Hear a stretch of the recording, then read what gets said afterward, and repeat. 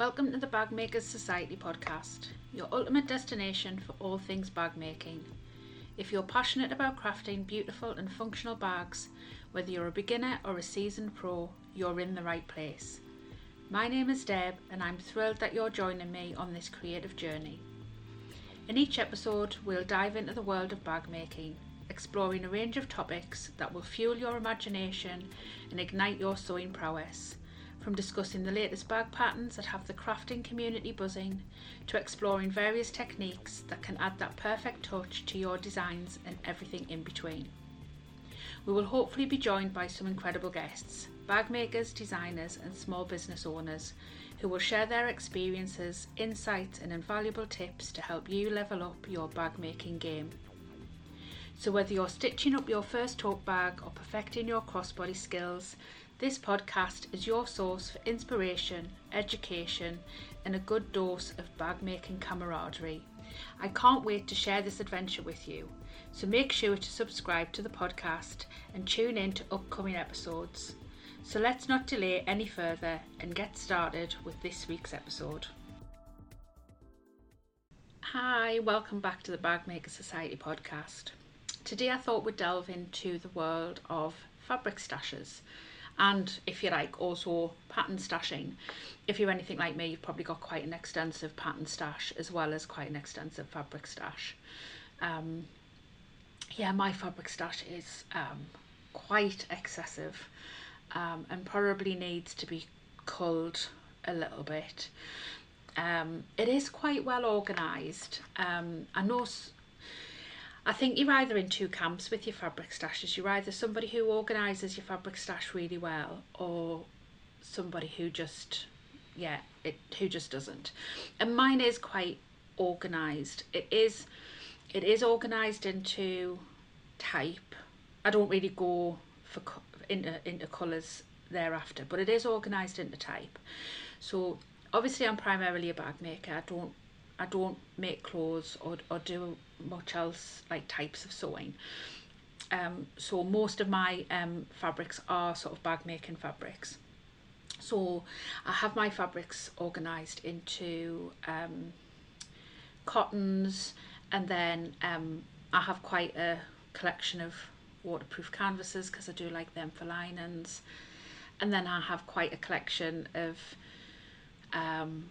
sort of upholstery, sort of canvasy type fabrics, and then I have quite a collection of vinyls and faux leathers, and then I have quite a collection of leathers as well. So they are all organised into sort of categories, and they are all stored fairly neatly most of the time. But yeah, they have grown quite considerably. And I don't know if anybody else is sort of like me, but I'll tend to see fabrics and I'll love them and I'll see them and I have to have them, and I don't always buy fabrics with a project in mind. Occasionally I do, but more often than not I'll buy a fabric just because I love it. I either love the pattern of it or I love the texture of it, or it might be that I really want to support the designer or the small business that is selling it, and that is the reason that I'll buy it.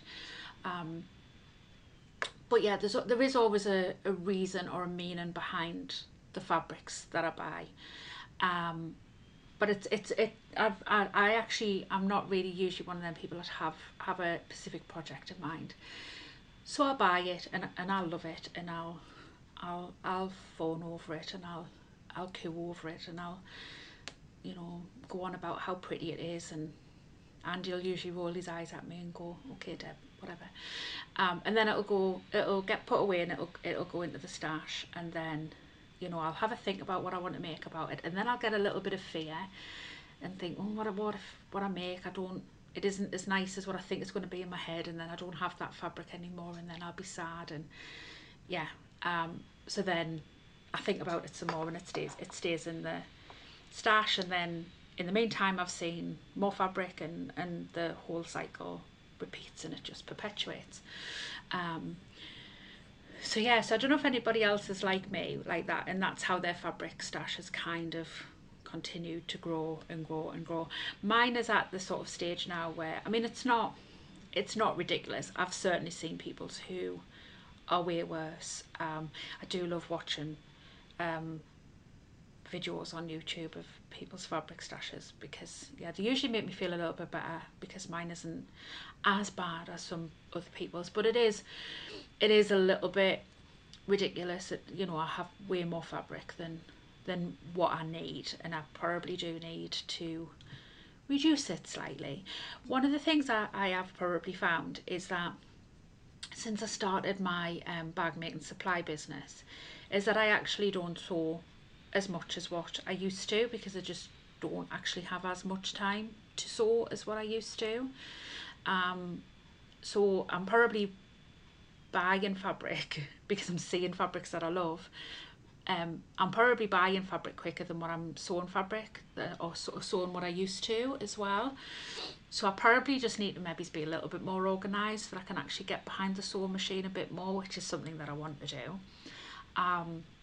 And I probably maybe need to put myself on a 1 in, 1 out system, until I kind of get my fabric down a little bit, or maybe it's a 2 out, 1 in system, so that I can get my fabric down a little bit, because I do need a little bit of space for other things in my sewing room.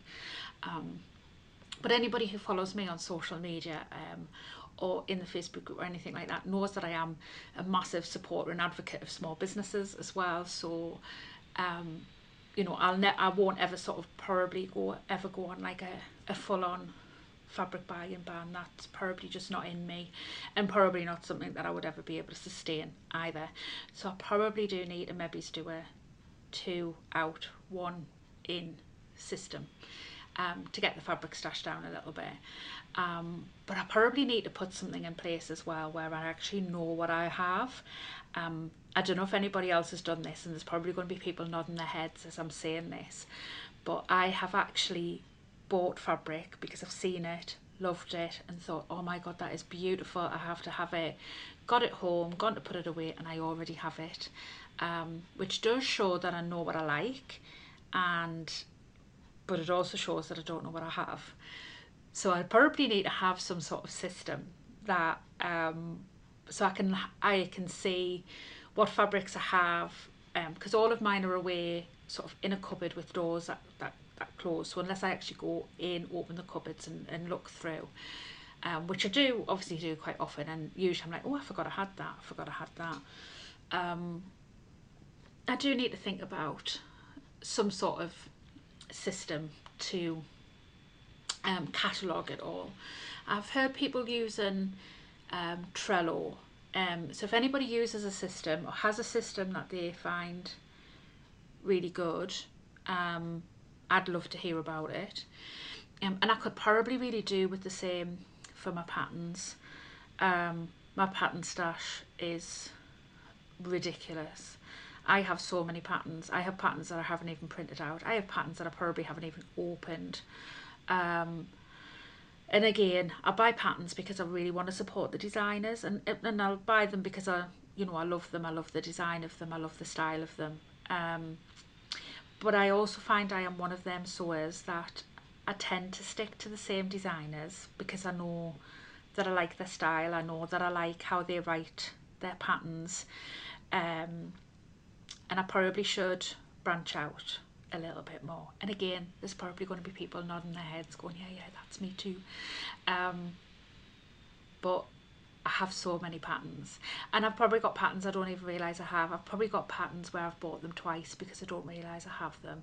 I've got patterns that I've bought that are very similar to other patterns that I already have, and I definitely know that I need to put something together to have all of my patterns, so that I can see what I have, so that I can see whether I've either got any gaps in my pattern collection, so whether that maybe be backpacks or pouches, or I don't think it's pouches, I think I've got quite a few pouches, but I was thinking about maybe printing out the sort of, the first page of each pattern and just putting it in a file and having the file in my sewing room, so that when I'm looking for inspiration, or if I'm looking to do a tutorial or anything like that, I can look through the patterns that I have and pick one out. Or if, you know, I'm like I say, I'm struggling for inspiration, if I've lost my sojo a little bit, I mean, that's another podcast episode all on its own.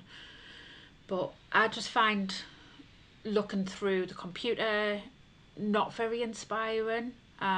So I think maybe having those front pages printed out and having it in a folder that I can flick through and have a look would be something that would be quite beneficial for me. Maybe it's having them categorised so that they're in, you know, crossbodies, backpacks, pouches, shoulder bags, that sort of thing, would maybe be a good idea.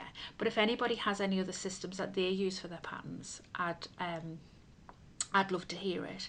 I mean, obviously when I use a pattern and I've printed it out, I put it into like specific folders, but again, they go away in the cupboard, so they are out of the way. I don't actually like things being on show. I like things to be really tidy.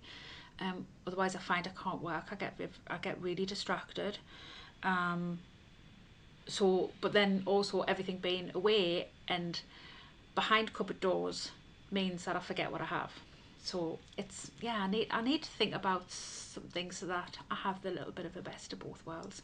So if anybody has any systems that they have in place, I would love to hear about it. And I'd love to hear about people's fabric stashes, whether they are humongous stashes. I'd love to hear about if people have bought fabrics that they have already bought before. I'd love to hear about people's fabric stash stories. Like I say, when I got with Andy, he couldn't grasp that fabric collecting and sewing were two kind of different hobbies, and that they sometimes crossed over and that they sometimes didn't. And I mean, my fabric stash was nowhere near what it is now. But yeah, he kind of just didn't understand that I would buy fabrics and not necessarily know what I want to do with them, and I would just kind of put them away, and sometimes get them out and look at them and say, "Wasn't this so pretty?" And he'd be like, "Yeah, okay, Deb, that's lovely, okay," and shake his head. But he does kind of get me now, because I was away with a friend a few weeks ago, well, a couple of months ago now, and she lives down in like Leicester, and I live in the northeast of England, and every few months we'll meet up sort of somewhere round about halfway in between. And a few months ago we met up in Leeds, and it's just common practice that she gets dragged around fabric shops, if there happen to be fabric shops where we meet up. And I mean, we'll always go for a gin and tonic afterwards as well, so you know, she's happy. And we'd gone into B&M Fabrics in Leeds, which is a lovely fabric shop, and as we walked in the door, I just heard her say, "Oh my god, Deb, that fabric there is just so you." And I turned around and there was this big leafy green print fabric, which just, it couldn't have been any more me. Big monster Swiss cheese plant leaves on this fabric, and it was absolutely gorgeous. And there wasn't much left on the roll, and I stood for a little while, and she was like, "Are you going to get it?" I was like, "Yeah." And she was like, "How much of it are you going to get?" And normally, as a bag maker, I would buy a metre of a fabric if I like it, because usually that is enough for a bag lining or an outer. So yeah, a metre is usually my go-to, but I had real FOMO with this fabric, thinking if I buy it and I make a couple of things and then I don't have any more of it left, I'm going to be really gutted. So I'm stood humming and hawing, and as I say, there was only a few metres left, and it wasn't massively expensive, and I thought, no, I'm just going to have it all. So anyway, I get home and I'm telling Andy about this fabric, and I said, "Oh, it's, you know, it was leafy print, it was green, which is my, you know, it's my favourite colour." And I said there wasn't very much left on the roll. And the minute I said that, I was like, there wasn't much left on the roll, he just looked at me and went, you bought all that was left, didn't you? I was like, yeah, I did. And I thought, yeah, this man gets me. So yeah, he might not understand the fabric stashing, but he does kind of get it. But and to be fair, the fabric collection doesn't impact on his life because it's kept away in a room that, you know, doesn't impact him. So he doesn't care. It's fine. But I'd love to hear other people's stories about their fabrics, and you know, if you've got stories of fabrics that you've bought that really hold something special to you. You know, if you've bought fabrics when you've been on holiday and they've got special memories, and you don't want to cut into them and make something from them because you're frightened of, like I say, not bringing it to the fruition that you want to bring it to, so it stays in your fabric collection, so to speak. And yeah, tell me about them. So whichever platform that you listen to this podcast on, feel free to share in the comments, or over on social media. I'm on Instagram at Deb_me_made_makes. You can find my Facebook page by just typing in Me Made Makes, and I will come up. And I obviously have the Facebook page, which is the UK Bag Makers Society. Or if you want to find me on my website and drop me an email, it is www.memadmakes.co.uk. And I'd love to hear about your fabric stashes, your pattern stashes, how you store them, how you create them, how you grow them, how you downsize them if you have done. Yeah, as always, I love to hear from the community, and I would love to hear from you. So if you ever want to reach out, feel free.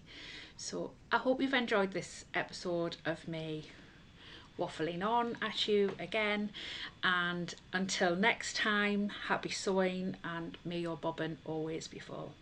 Speak soon. Bye.